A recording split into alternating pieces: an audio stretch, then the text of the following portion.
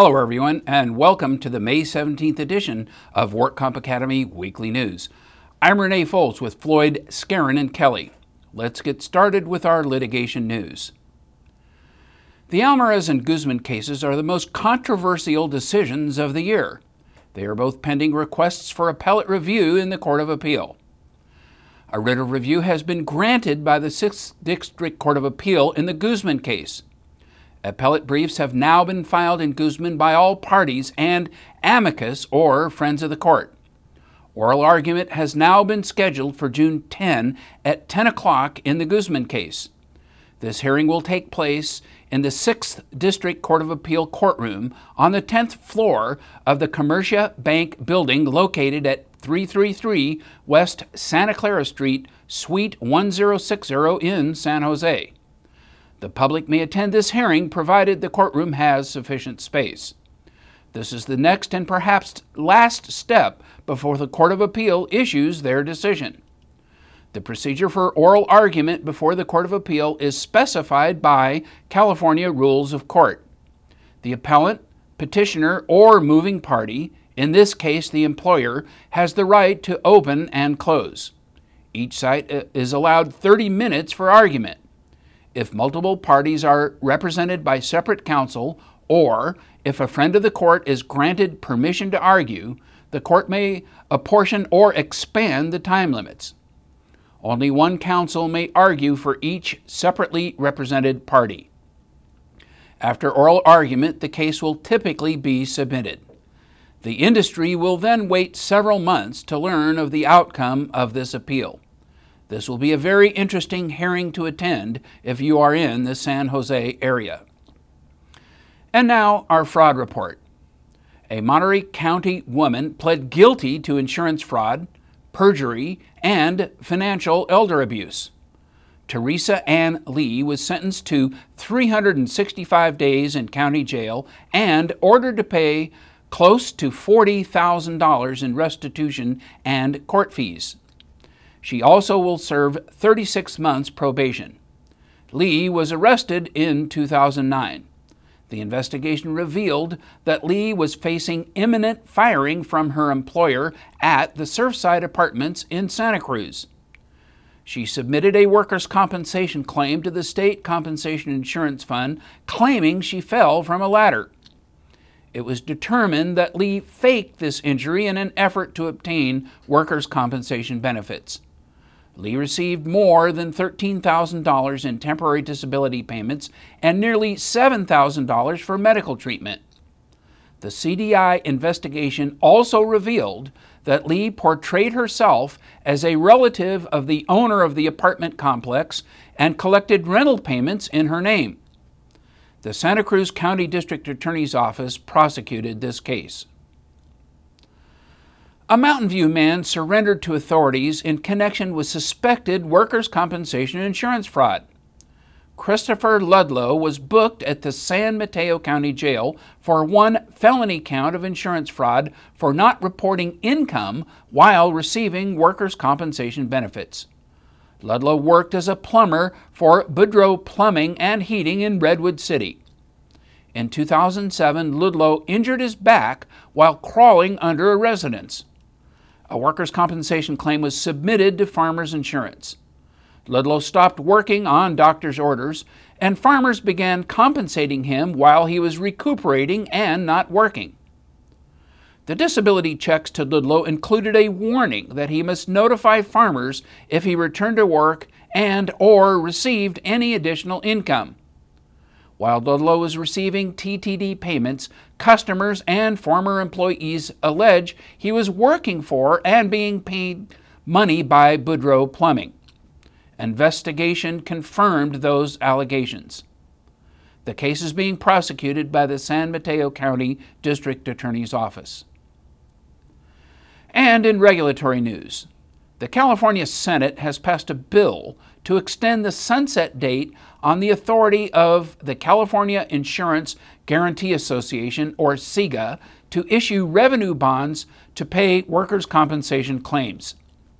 CIGA provides coverage against losses arising from the failure of an insolvent property casualty or workers' compensation insurer to discharge its obligations under its insurance policies.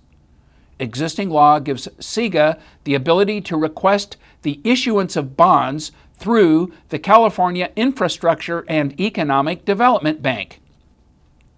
SB 1242 would extend authority to issue these bonds from 2011 to 2013. The bill passed the Senate floor with a 34-0 vote and was sent to the Assembly for committee assignment. A hearing of the Senate Labor and Industrial Relations Committee found that the Division of Workers' Compensation has deliberately and continuously failed to comply with a law requiring the adoption of a permanent disability rating schedule by January 1, 2010.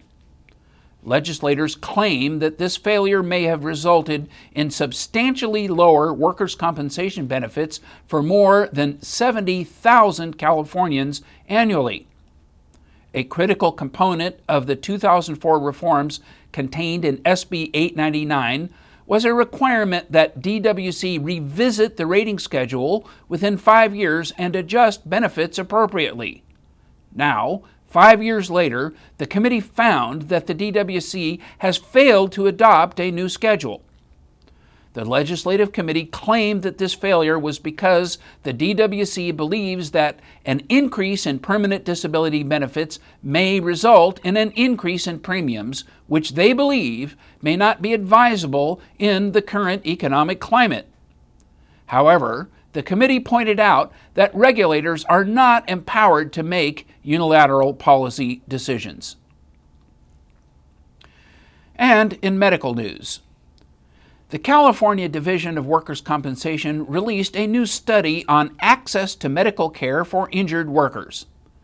The 2003 Workers' Comp reforms added Section 5307.2 to the Labor Code, which requires the DWC to contract with an independent firm to perform an annual study of access to medical treatment for injured workers. The first study was conducted by the UCLA Center for Health Policy Research. This current study was conducted by the University of Washington, Seattle. The study shows 4 out of 5 injured workers are satisfied with their care. The level of access to quality care appears unchanged from a similar study done in 2006. The vast majority of the nearly 1,000 injured workers surveyed reported they were able to see a doctor right away and did not have to travel more than 15 miles to do so. Most injured workers rated their overall quality of care as good, very good, or excellent. However, nearly half of the injured workers reported experiencing one or more barriers to accessing care. Workers who encountered access barriers were more likely to be older, have a back or neck injury, have multiple injuries, not speak English well or at all, and have an attorney involved in their case. Those facing such barriers were found to experience longer durations of disability. The final major component of the study was the survey of approximately 800 physicians who provided care to workers' compensation patients. The administrative requirements and paperwork burden continue to discourage medical providers. A third of the doctors surveyed indicated they plan to see fewer workers' compensation patients in the future. The California Workers' Compensation Institute, or CWCI, issued a new study on MPN utilization. The research reveals that both the network utilization rate and the percentage of workers' compensation medical dollars paid to network providers have continued to climb over the past 5 years. Network providers accounted for nearly 3/4 of physician-based services for 2008 injury claims. The latest data showed network providers accounted for over 83% of services in the first 30 days of a claim and over 67% of the post-30-day services rendered. The report is available to the public in the research section of the Institute's website, www.cwci.org.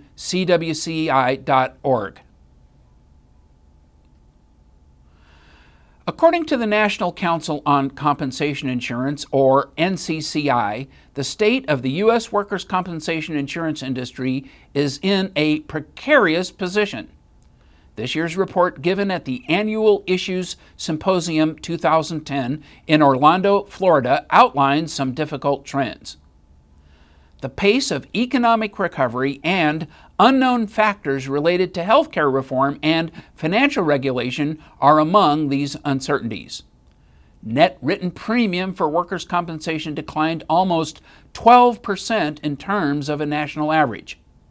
Net written premium has shown a sharp decline each year since 2005.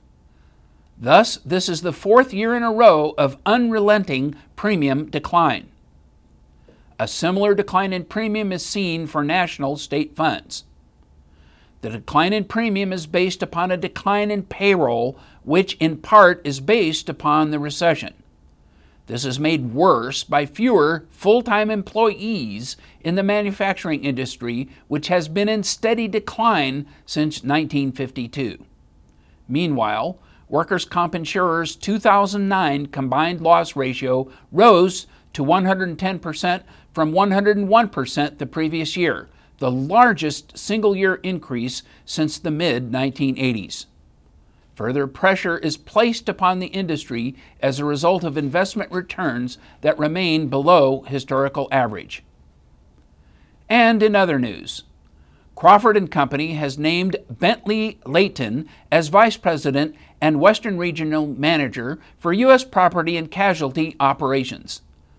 Layton started his career as a multi-line claims adjuster in 1996 and has worked his entire 14-year career with Crawford. Most recently, he was Service Center Director of U.S. Property and Casualty Operations in South Florida, managing the company's Miami office. He also served as Service Center Manager in the Albuquerque, New Mexico branch, as a supervisor in Brea, and as an adjuster in charge of Flagstaff, Arizona. Layton was the first manager to win the company's Circle of Excellence Award 3 times in 2 different locations. That's all our news and events for this week. Please check our website daily for news updates, past editions of our news, and much, much more. And remember, you can subscribe to our weekly news podcasts and special reports using your iPhone or iPod by searching for WorkComp Academy in the iTunes Store. Again, I'm Renee Foltz with Floyd, Skeren & Kelly. Thanks for joining us, and please visit us again next week for more news.